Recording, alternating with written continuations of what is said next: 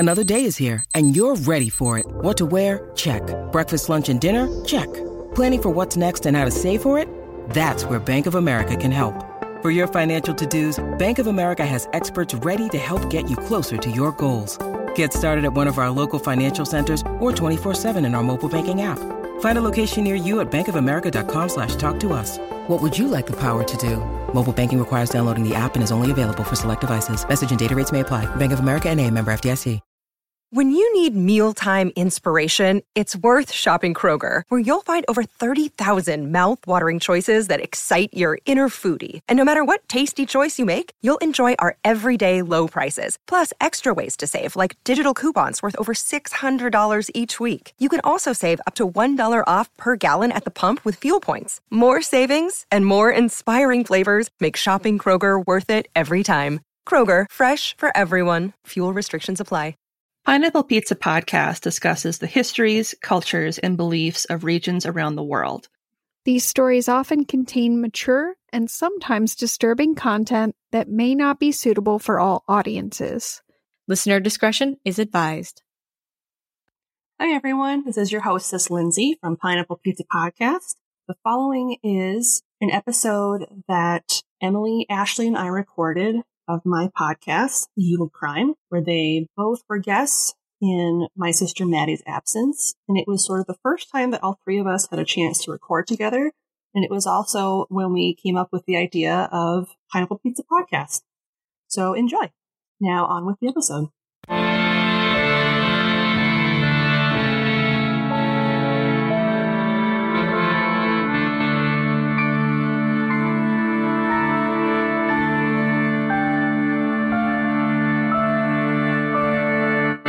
Hello and welcome to Yield Crime, where we discuss the funny, strange, and obscure crimes of yesteryear. I'm your host, Lindsay Valenti, and with me today is Ashley from the Studying Scarlet podcast. Hi, everyone.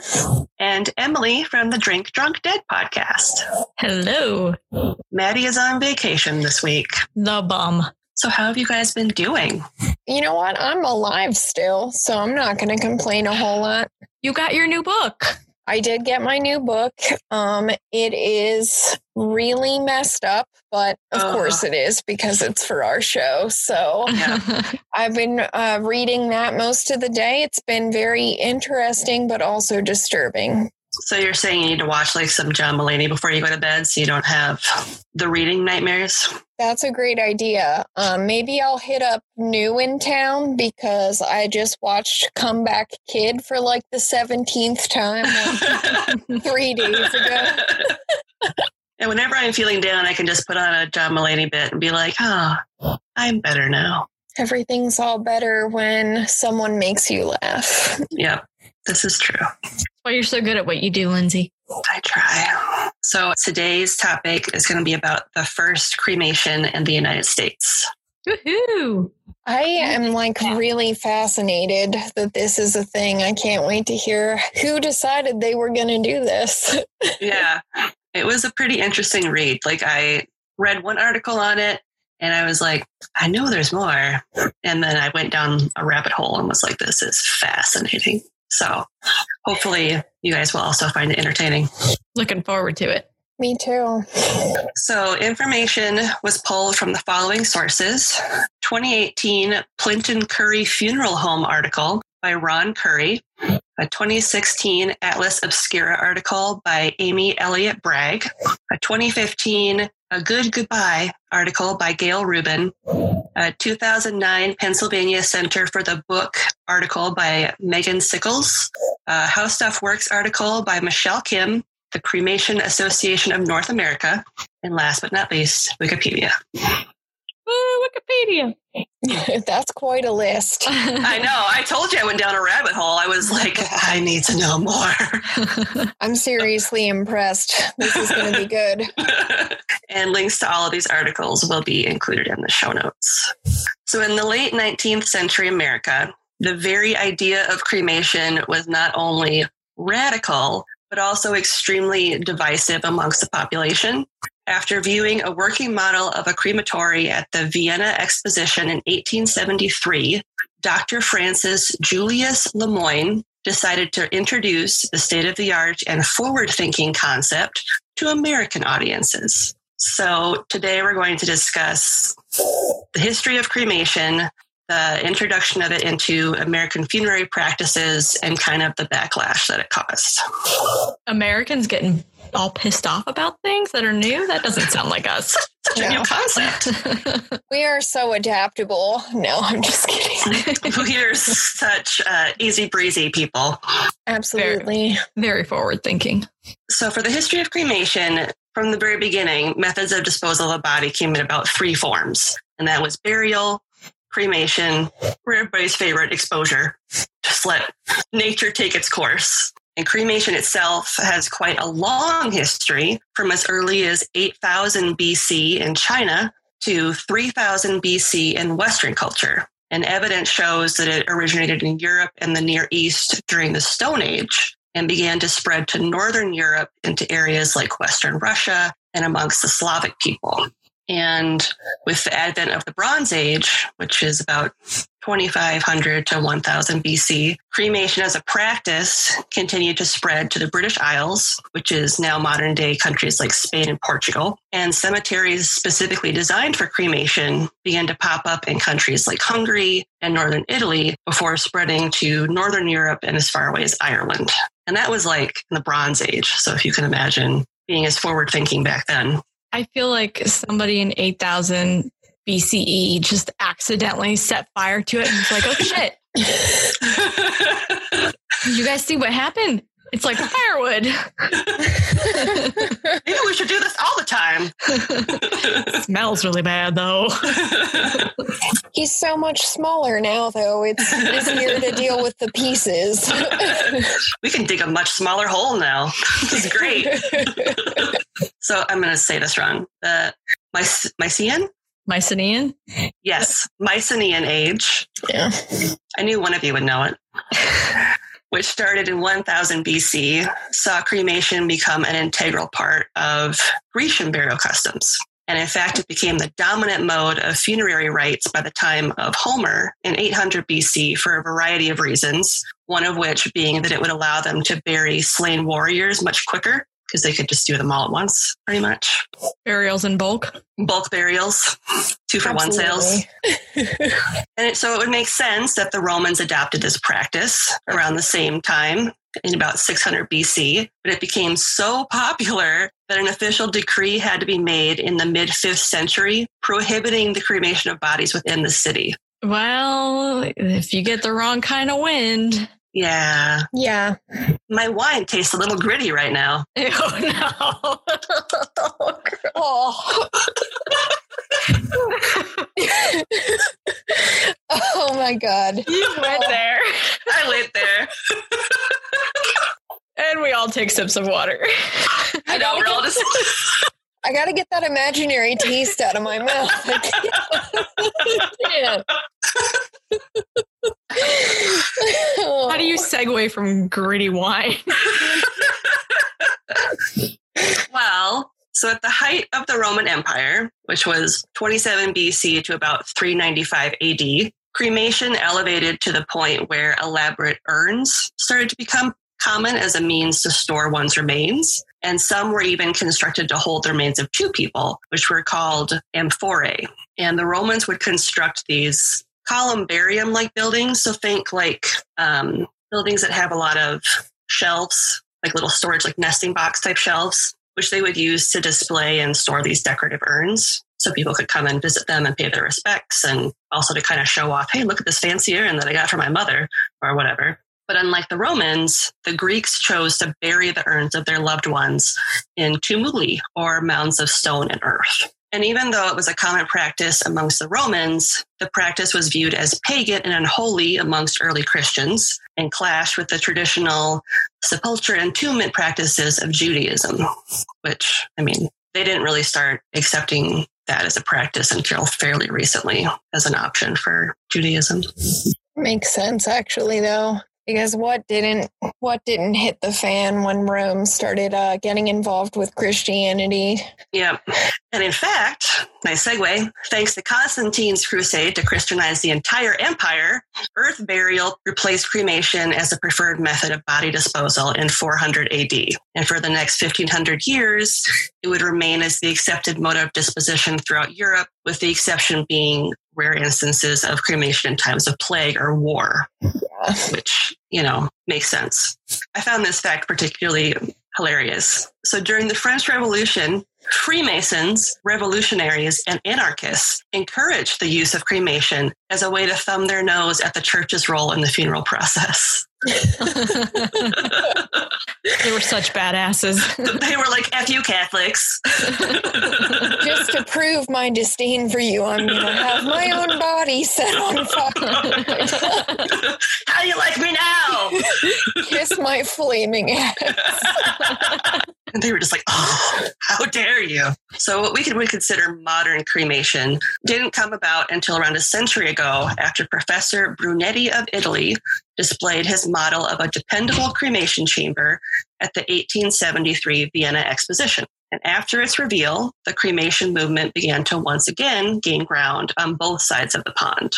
In Europe, Sir Henry Thompson, who was the first baronet and physician to Queen Victoria, championed the practice of cremation and founded the Cremation Society of England in 1874. And the first crematories in Europe were built in both Woking, England, and Gotha, Germany, a few years later in 1878.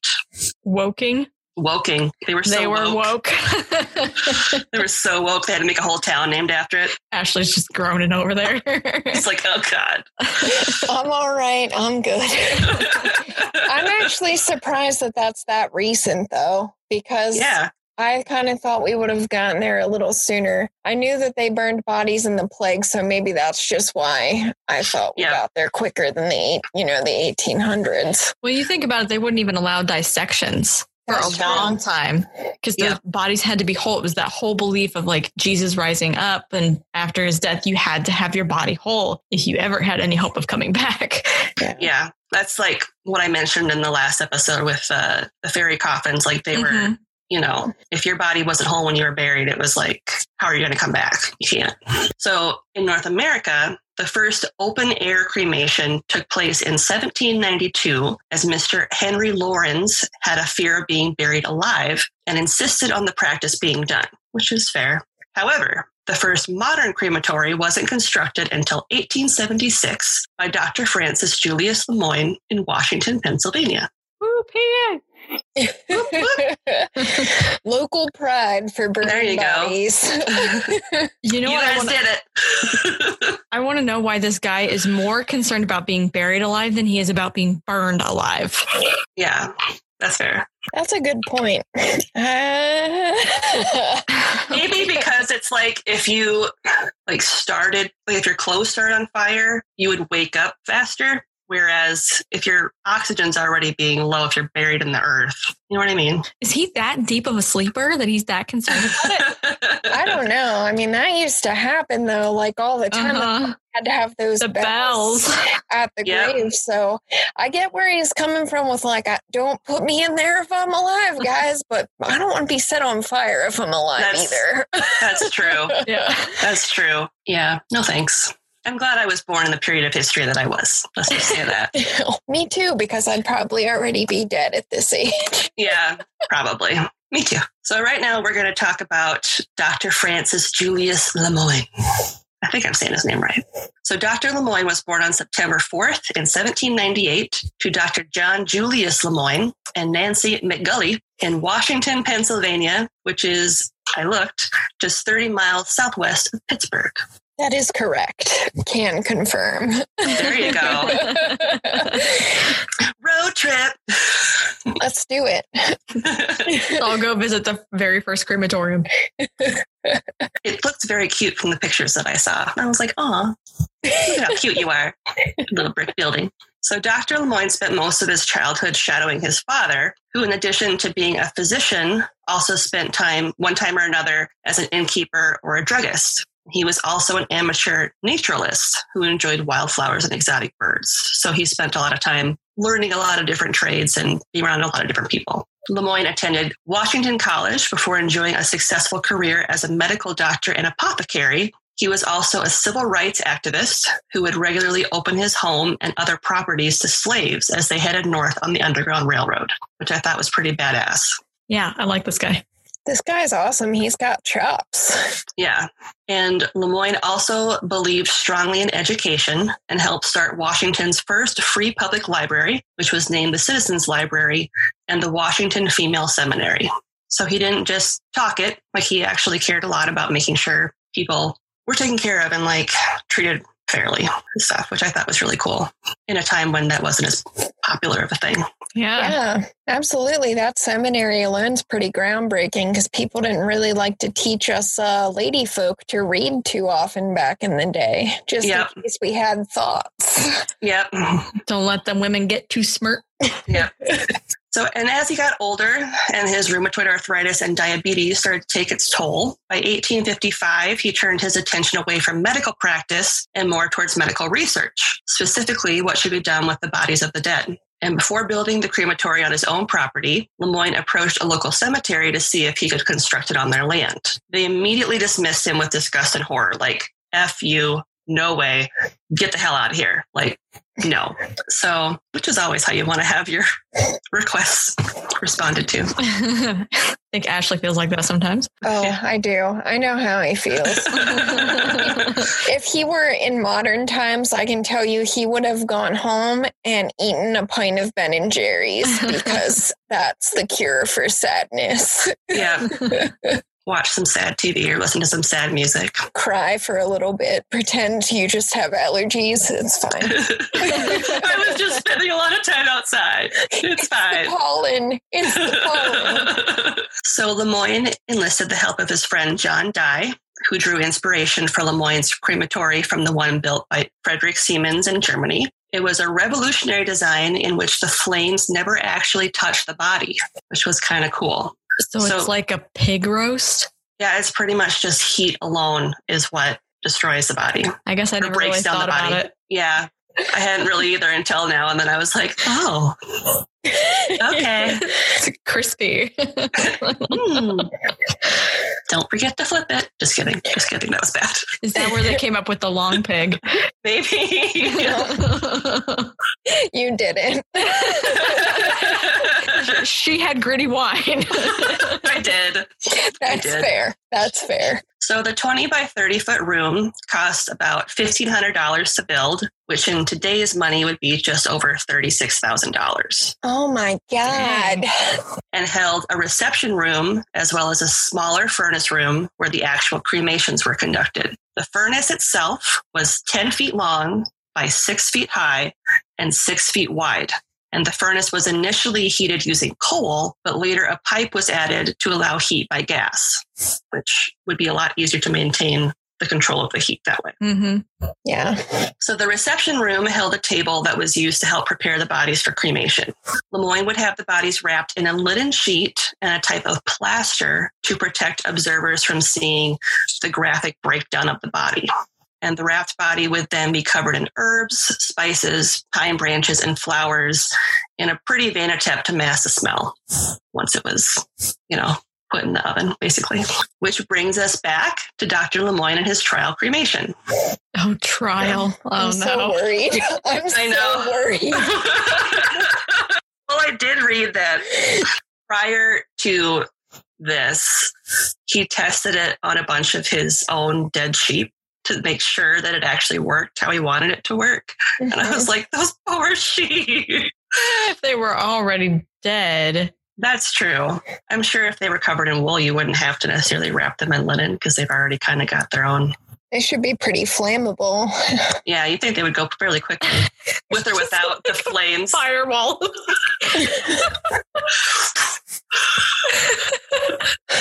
Oh my God, I'm picturing flaming sheep. Someone help me. Oh, that would be hysterical and awful. I'm just picturing like when a marshmallow catches on fire and it's just like, it's like, oh God. Oh my God. On that note, so reporters showed up to the property of Dr. Lemoine on December 6, 1876, to watch as the first modern cremation on U.S. soil was performed.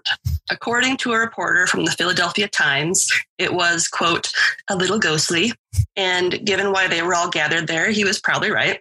The remains that were to be cremated that day were those of Joseph Henry Louis Charles, also known as Baron de Palm. That's quite a name. Yeah. Joseph was a member of the Theosophical Society of New York, fascinated by Eastern philosophy, and suffered from taphophobia, or the fear of being buried alive. That's fair.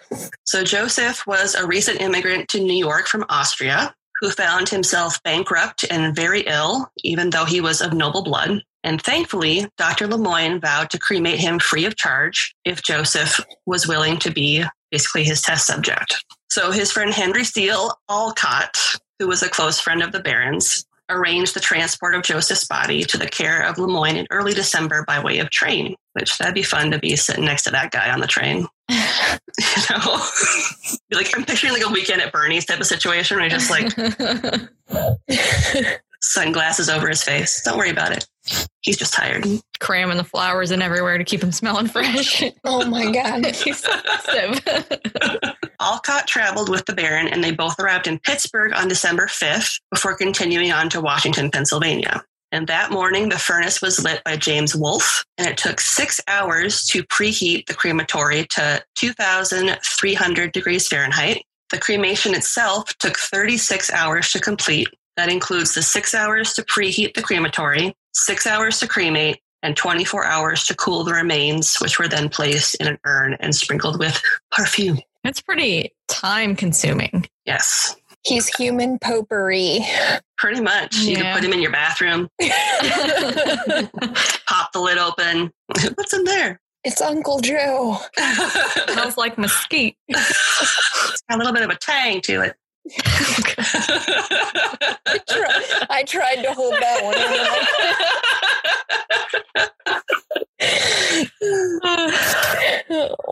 So Joseph was placed in the furnace at approximately 8:20 a.m. and by 11:15 a.m. the cremation was complete. When all was said and done, the cremation cost just $7.04, or just under $172 in today's money. But it cost the guy like $36,000 to build that place. Mm-hmm. And it took essentially 2 whole days for one body. Yeah. How is he ever going to make that money back? I don't know. So a Times reporter who witnessed the cremation of Baron de Palm was horrified by what he saw, stating, quote, if de Palm could have foreshadowed the startling scenes his poor bones would have to go through, he would have thought twice before he jumped into the fire, end quote. And I was like, it's not like they just threw him in the fire, man. Did they observe the whole thing, the whole 6 hours? I might not have put it in there, but the furnace itself had like a double door system, but there was a window so you could look in and observe so you would know when it was done. And I think the reporters took turns looking in through the window to kind of like view the process, because I read on one site that there were like 20 or so reporters and noble people that came to watch this happen. And there were also like hundreds of people outside trying to look in through the windows to see what was happening. But yeah, they would like take turns looking at the window to kind of see what was actually happening to the body. Well, when you burn a body, the bones get pretty brittle and they shatter, don't they? Mm-hmm. And you get shards. I imagine that would be pretty freaking shocking. Yeah. You're thinking about, they're imagining probably something being entirely ash, just the way your wood would be, but bone doesn't burn like that. No, it doesn't. But a lot of people don't know that even today. Yep. So if you're unfamiliar with that and you weren't prepared to see bones just shattering and shards, that would probably be pretty shocking. Yeah, that would be pretty freaky. A visitor to the crematory described the room as follows in an article of the Observer Reporter. Quote, everything was plain, repulsively so, just a practical corpse incinerator, as unaesthetic as a bake oven. What are you supposed to fancy that thing up? I was like, is it supposed to have like lights and whistles or something? Like, why isn't have the lacy curtains? Why isn't there a sculpture in this thing? I don't understand. Yeah, it's supposed to be like a water fountain or something there. Like, there's no water feature. There's no marble. 1980s lights and laser water show. So even though the cremation of the Baron went smoothly, it didn't change the fact that many Americans viewed Lemoyne as an irregular practitioner of barbaric pagan rituals that went against God. And his local community thought of him as a filthy, unkept fool that had been excommunicated from his Presbyterian church for his beliefs. And that's when you want to whisper, hey, Christianity, all of your holidays are pagan. What? All of them. But Easter. Ostara.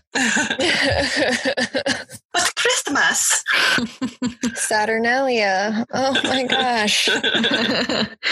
So one positive outcome after the successful trial run of Lemoyne's cremation was that a second crematory was built in Lancaster, Pennsylvania in 1884. And it was owned and operated by the Lancaster Cremation and Funeral Reform Society and was actually supported by Protestant clergy who were looking to reform burial practices, as well as medical practitioners who were concerned with health conditions around early cemeteries. They were worried about like the bodies decomposing and stuff. Yeah. Okay.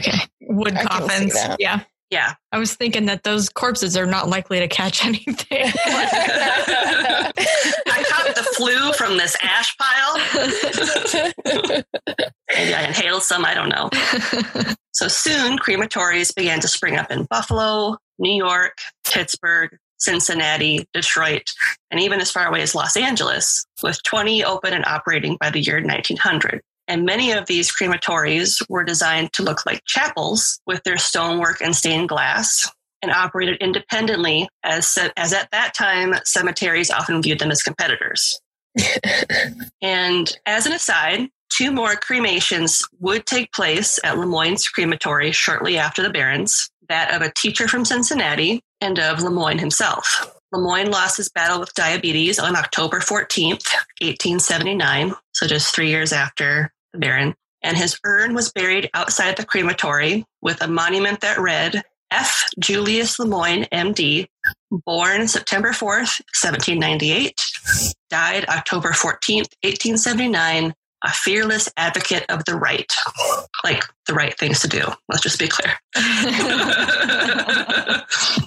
He was pretty old. Yeah, he lived to be pretty old, which is impressive considering he had diabetes. Yeah. Especially at that time, there weren't any good ways to treat it at that point in time. So the crematory itself closed in 1901 after performing 41 successful cremations. And the building itself is being preserved by the Washington County Historical Society. So you can actually still go there and see it and stuff. And I think I read that they pretty much have as much of the original stuff inside as possible. Like they even still have the cremation table that he would put the people on to get them ready. Dude, I'm going to have to cover that. I bet that place is haunted like crazy. It might be. So I thought we'd kind of dial it back a little bit and actually go into why cremation was such a deal breaker for so many people, like why people were fighting it so much, and also why people wanted it. So in the late 19th century America, cremation, as I said, was this radical idea that really rubbed a lot of people the wrong way. And Lemoyne and other advocates of cremation firmly believed that burying the dead in the ground allowed germs to spread in the soil, which, okay. They believed that it aided in the spread of diseases like yellow fever, typhus, and cholera, which we know isn't really true, but I feel like they were also kind of right in the sense that if you do have a pandemic sort of illness, it makes more sense to dispose of the body sooner rather than later, especially if a lot of people are dying at the same time. Mm-hmm. So in that respect, I can understand their logic, not necessarily the putrefying of the earth or whatever. Well, bodies decaying could, especially in wood, if that wood isn't properly sealed, you end up with that in your water system. Yeah, it can leach into the groundwater. Mm-hmm. Yeah. It's going to be like the Cecil Hotel and Lisa Lamb. Oh, God. Oh, my God. Why? Sorry. Poor Ashley. She's like, we got gritty wine. We got long cake. We got a Lisa Lamb. Liquid safe, Ashley. Don't drink anything. Just go back to the flaming sheep. You're all liquid from now on. Just sticking with Red Bull for life.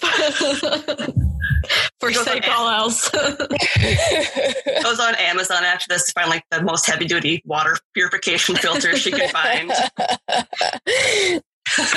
Sorry. It's okay.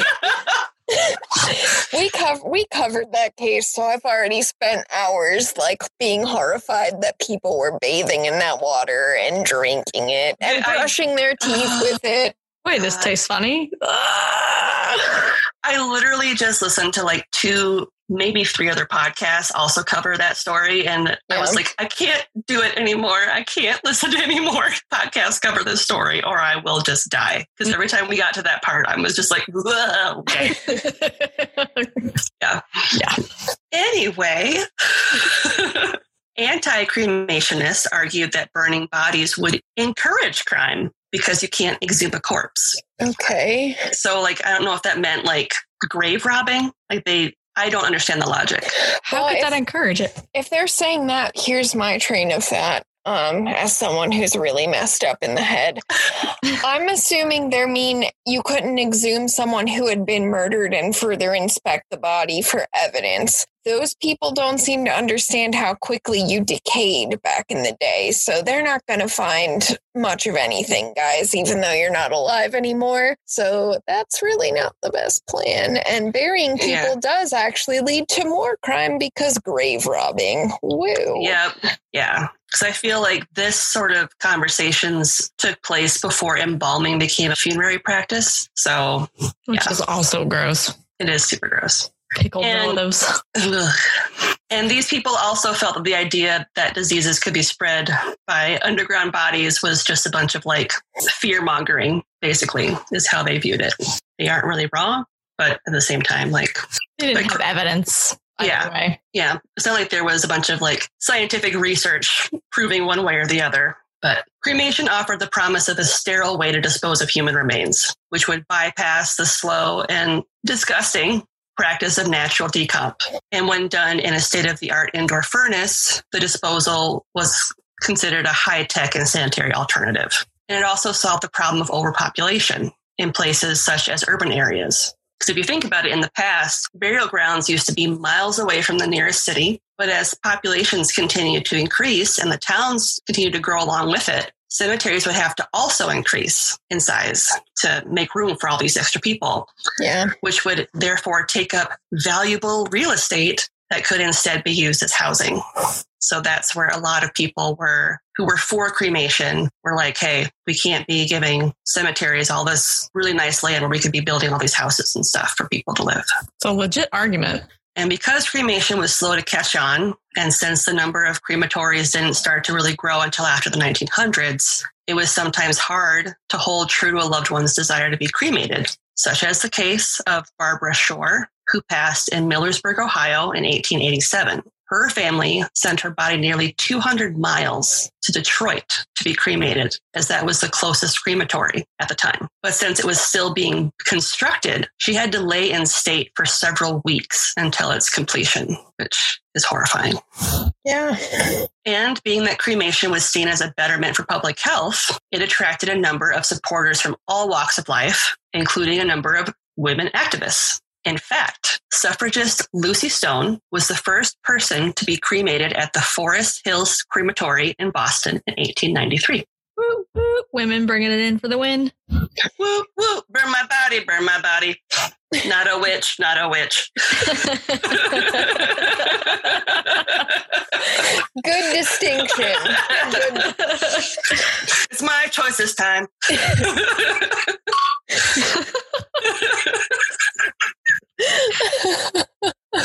And by the turn of the century, the sensationalist attitudes towards cremation started to wane, and the practicalities of its use started to sway more and more people. It didn't cost as much because you didn't have to purchase a plot in a cemetery or pay for a really nice marker. In fact, most cemeteries came to the same conclusion and decided it would make sense to team up with crematories instead of trying to fight them over who would get the bodies of the dead, basically. And fun fact, In 1899, Mount Auburn Cemetery, which is one of the original rural cemeteries in the United States, hired an architect to turn an existing chapel on their grounds into a crematory, thus marking it as the first cemetery crematory in the state of Massachusetts. Oh, that's cool. Yeah. And the last little fun thing I wanted to talk about was urns. The face that went with that. It's true. And the listeners are robbed of that. We got it. Maybe I'll post a picture of it somewhere. Urns. So in the U.S. in the 19th century, urns were initially made from a variety of metals, such as brass, bronze, copper, and in some cases even tin. And depending on where in the country you lived, the style of urn varied as well. So round urns were really popular in the Northeast, while the West Coast gravitated more towards rectangular and book-style urns. And in the Midwest, we tended to prefer a combination of sorts, with either boxes or vase shapes being the most popular.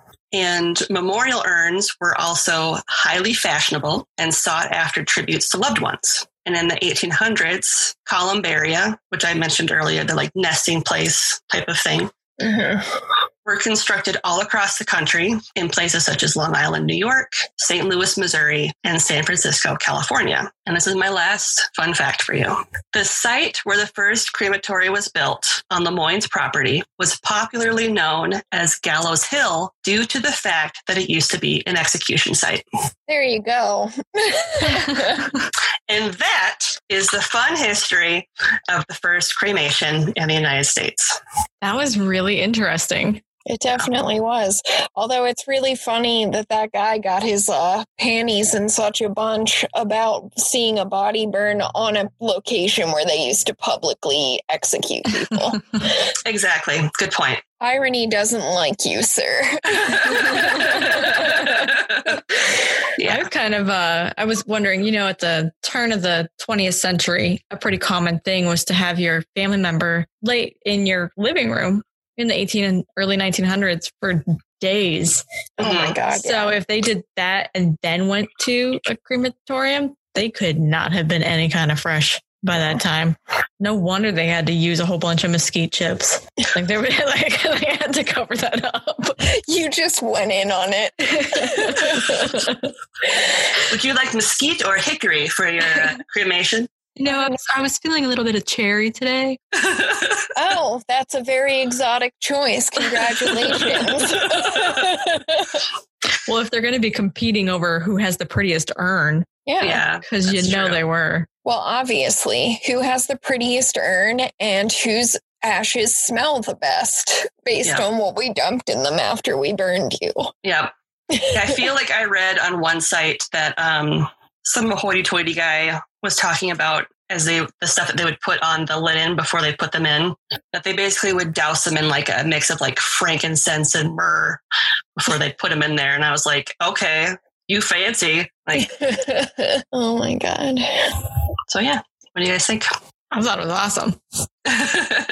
Yeah, that's really fascinating. It's weird how history goes in phases like that, where at one point they were like, oh yeah, this is totally a practical thing to do. Like, we should definitely burn the bodies. It's a more sanitary disposal. And then we just go into a phase for hundreds of years where we're like, no, that's barbaric. We're not doing that. And then we end up coming back around to the same conclusion in the end anyway. Yeah. Well, think about when it went out of popularity. It was right at the start of essentially the Dark Ages, when we lost a lot of literacy and education, and it all became very, very strict religious practice. And then you hit the age of enlightenment and people are starting to learn more and think a little more broadly about the world around them and what it means. And you're right, it circles back around. There was enlightenment. We went fucking stupid, and we came back. And now I'm starting to get worried about where we're headed. Yeah. It's okay. It's okay. Yeah. Well, and I debated on going into like the history of how cremation affects different religions. Yeah. But I was like, that would have just taken me on another huge rabbit hole. But I do know that, like I said earlier, in Judaism, for various reasons, they were very against it. for a very long time. And it wasn't until very recently that they've considered it to be something that you can do. Most sects of Judaism that allow you to do that are the more progressive ones. Yeah. A lot of the more traditional ones, if you are cremated, you basically are not considered Jewish anymore. Well, that's part of why World War II was as awful as it was, what they did at those concentration camps to the Jewish prisoners. Mm-hmm. Why it was so awful. They did that for a reason. Absolutely. Yeah. The same thing with the tattoos, because their bodies had to be whole and unmarked. Mm-hmm. Yeah. It was like a double whammy FU type of thing. Yep. So, because the world is awesome. Yep. But in like Hindu cultures, that's part of their religion absolutely. Is cremation. That's one of the 16 rituals, something like that for your life that's how you're supposed to go. So in some religious cultures, that's just part of what it is. That's just what you do. So it's not even a question of, oh, am I going to be buried? Oh, am I going to, that's just what you do. Mm-hmm. So it's a beautiful thing about faith in this world is there's so many different points of view. Mm-hmm. Yeah. Gives us something to talk about. This is true. So I didn't pick any sort of fun thing that we could talk about after the fact. Well, maybe since we're talking about it, what are your guys' final plans in regards to cremation? Is that something that you are considering as your final send-off, or are you the more traditional burial type of person? There's no way I'm getting put in a box. It's not happening. I'm not getting buried. First of all, I'm claustrophobic, so that idea is horrifying. I like the idea of cremation. I think it's practical. I also like that it's cheaper, even though it's not as cheap as it obviously used to be. It's not $7 or whatever now. But the business of dying is a very expensive business. So I like the practicality of it for that reason. Although I've also read about that thing where you can be used to fertilize a tree. Uh-huh. And I'm going to be honest, that appeals to me a lot. So if I had to pick right now, I would pick the tree thing, because then I get to help give life to a tree. And that sounds really awesome. You can still do that after being cremated. Can you? Yeah. They cremate you and then they put the seed in the ash. I think it's mixed with some soil too, but basically you help fertilize the tree. Yeah, I knew they had to do put you through a process. I wasn't sure if it was just regular cremation or not, but I really like that idea of being able to give something back to the natural world. Mm-hmm. What tree would you pick? I don't know. I haven't thought about it that much. The tree thing, that's what I want to do, is I want to be cremated and let my body help give birth to a tree. And I want a weeping willow. That is a type of tree that I want to be my contribution to the world.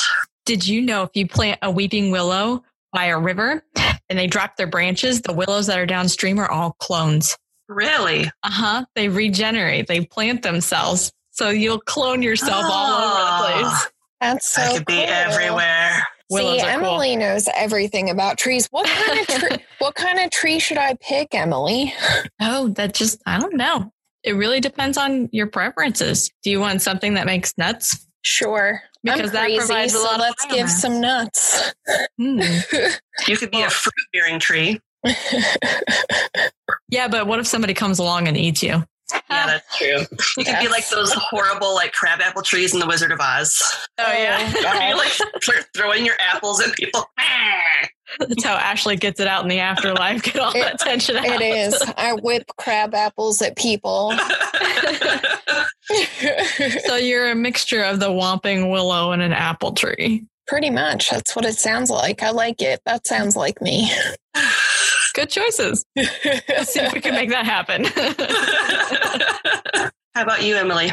I, too, had wanted to cremate myself and become with the tree. Although I can't do chestnuts because, as my research has shown, those guys are not sticking around that long.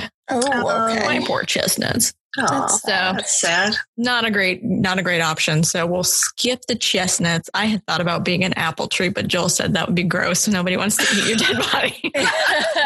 Well, some people would like to eat your dead body. No. Long pig.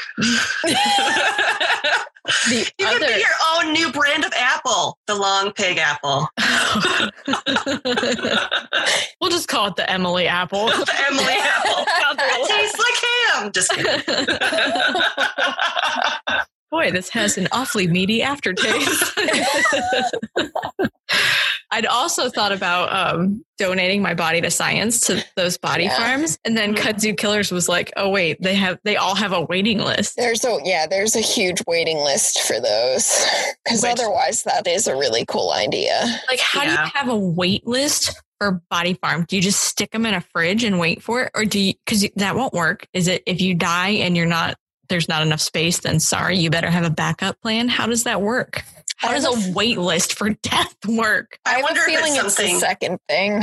I have a feeling it's the second thing because they're not going to be able to preserve you for like a super long time. You need to be like relatively, I hate to say it, but fresh. Yeah, for scientific to be useful purposes. For science. So yeah, I feel like it's something that you would sign up for. Like way in advance. And then if your time comes and they're like, sorry, we don't have a spot for you, then it's plan B. Yeah. That sounds like the most practical way that would work to me. Mm-hmm. When I was I can't say little, but smaller, younger, I wanted to be buried in the Addams Family graveyard because they all had these badass backstories. I realized they're really awful deaths. Oh my gosh. Maybe that's not the way I want to go. That's true. I was going to say, you mentioning donating your body to science. I do want to, if possible, depending on what happens when I go, donate whatever organs are viable prior to my cremation, just because I feel like that's important. If I have stuff that someone else can use, nobody's going to take my liver. My lungs are pretty useless. Unless you want to develop asthma when you wake up from surgery, I think people are going to be like, no, thank you to my lungs. And I think, Lindsay, you and I, with our glasses, have pretty much ruled out our eyeballs as being useful to anybody else at this point. Yeah, I'm also blind. I just have contacts in, so mine are not any good. Nobody wants those. No. Completely wasteless. And I have not been drinking tonight. Useless. Well, death is fun. Always fun to wrap death into everything. I just keep going back mentally to the sheep. Nice. Like I picture them like when kids, do you remember Dennis the Menace when he had the flaming marshmallow and he's winging it like this and it goes fly? Yeah, I do remember. That's what I keep picturing. It's just this sheep airborne on fire. Wasn't there a movie, I'm drawing a blank on what one it was, but I feel like there was a movie where they were camping and someone had a flaming marshmallow and they were like shaking it and then it flew off and hit somebody in the eye. That would be horrific. Yeah, I was just thinking the same thing. Like, why in the eye? To the eye. Eyes, yuck. I know, that's your thing. You can't do that. Mm-mm. It was some sort of comedy movie. It probably exists though, because we do things like that and we're like, this is really funny. But then when you tell people about it later, they're like, that's not a real thing. It's always a real thing. It's always real. Mm-hmm. I feel like it's something Steve-O did. Yeah, or Johnny Knoxville. Mm-hmm. Yeah. I feel like it was a movie. I'm remembering it right. Lyle Lovett. My God, the country singer. Oh God. Now I need to know. It kind of sounds like a bushwhacked scene. It was the new guy. Okay, I've seen that. Okay. Yeah, he was, I think he was DJ Qualls. Is that his name? Yeah. He was his dad. Something like that. Okay, yeah. Even though he was so goofy and weird. I'm a nerd, sorry. You're in good company. We're all nerds. Yeah, I was going to say, like, who are you talking to? There's no need to apologize. No, not at all. Has your plague doctor got a name yet? Not yet. Has anybody but me voted? Yes, we've had a couple voters. Are they voting all over the place? Yeah, they're just kind of all over the place. So oh no, it's not helping. It's not helping. So I put out the link again today, and I'm just going to be sharing the link every day. And then if there's two that are close, I'll do a Twitter poll and just do a runoff. Mm-hmm. Yeah. I feel bad that he doesn't have a name. He's so soft. Like the softest thing I've ever owned. When we went to Spirit Halloween today, there were a whole bunch of Plague Doctor costumes, a whole bunch of different kinds. Yeah. That's going to be a hot seller this year. Yeah. Last year, everybody's like, that's so weird. Well, and it's funny because I think Maddie asked me one time, she's like, why do you like them so much? I said, well, okay, to be fair, it's hilarious. Like, look at this guy. But two, when I was 16, I went to the UK and Ireland for 3 weeks as part of this like student ambassador program type thing. Nerd. I know.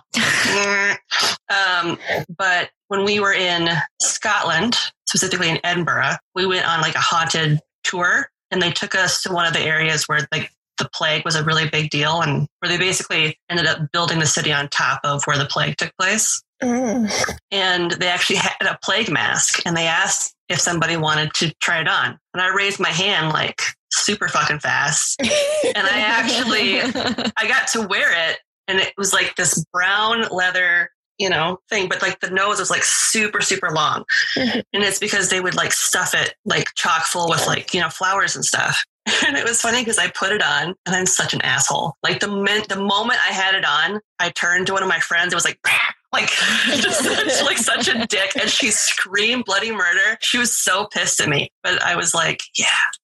So I got to actually like wear a Plague Doctor mask. So it's always just kind of been my thing. That's really cool. Was it one from the actual like 1600s? Yeah. Not a recreation? Not a recreation. Not a recreation, no. Not a recreation. Not a recreational vehicle. Mask. For night plaguing. There's room in the nose for a family of 5. Don't have any pockets on your pants, just shove it all in the nose. It was like the Genko jeans of like the 1600s. Just shove everything in the nose. Keys in there, they turn real fast, they hear it jingle. Like slaps you in the ear if you turn your head too fast. We all need these. I know. New style. It would just make wearing a mask out in public so much easier. I've seen them out there where somebody's making functional masks to deal with what's going on right now with COVID in that style, which is so badass. It'd be awesome to walk around with that. Everybody's going to just get the heck out of your way if you come walking in the store with that. Move through real easy. Yeah. Oh, man. I want it. We know what Lindsay's doing after this call. Plague Doctor masks for sale. Give them to me. Yeah. That's why you need the P.O. box. Let somebody send you one. I know. Like, you need to set up a P.O. box. I just see what it costs at our little post office. All right. I should probably close it out, shouldn't I? Oh, yeah. We didn't close. No, we did not close. We went on a really delightful tangent, so it was fine. Oops. You can find us online at yeoldecrimepodcast.com and follow us on social media at yeoldecrimepod on Twitter and yeoldecrimepodcast on Instagram. You can also email us at yeoldecrimepodcast@gmail.com. We'd love to hear what you think of the show, any stories you'd like to share, or if you just want to tell us that we're pretty, because we'd like hearing that we're pretty. You're gorgeous. You're beautiful. You're beautiful. If you're enjoying the podcast so far, please consider giving us a 5-star rating or review on Apple Podcasts or wherever you listen, as it really helps us out. If you like us, you can also support us at Ye Olde Crime Podcast on Patreon or by purchasing some of our merch on TeePublic. You can find links to both in the show notes. And as always, I'm Lindsay. I'm Emily. And I'm Ashley. And we'll see you next time with another tale as old as crime. Nice. I did it right. Yes. Yay!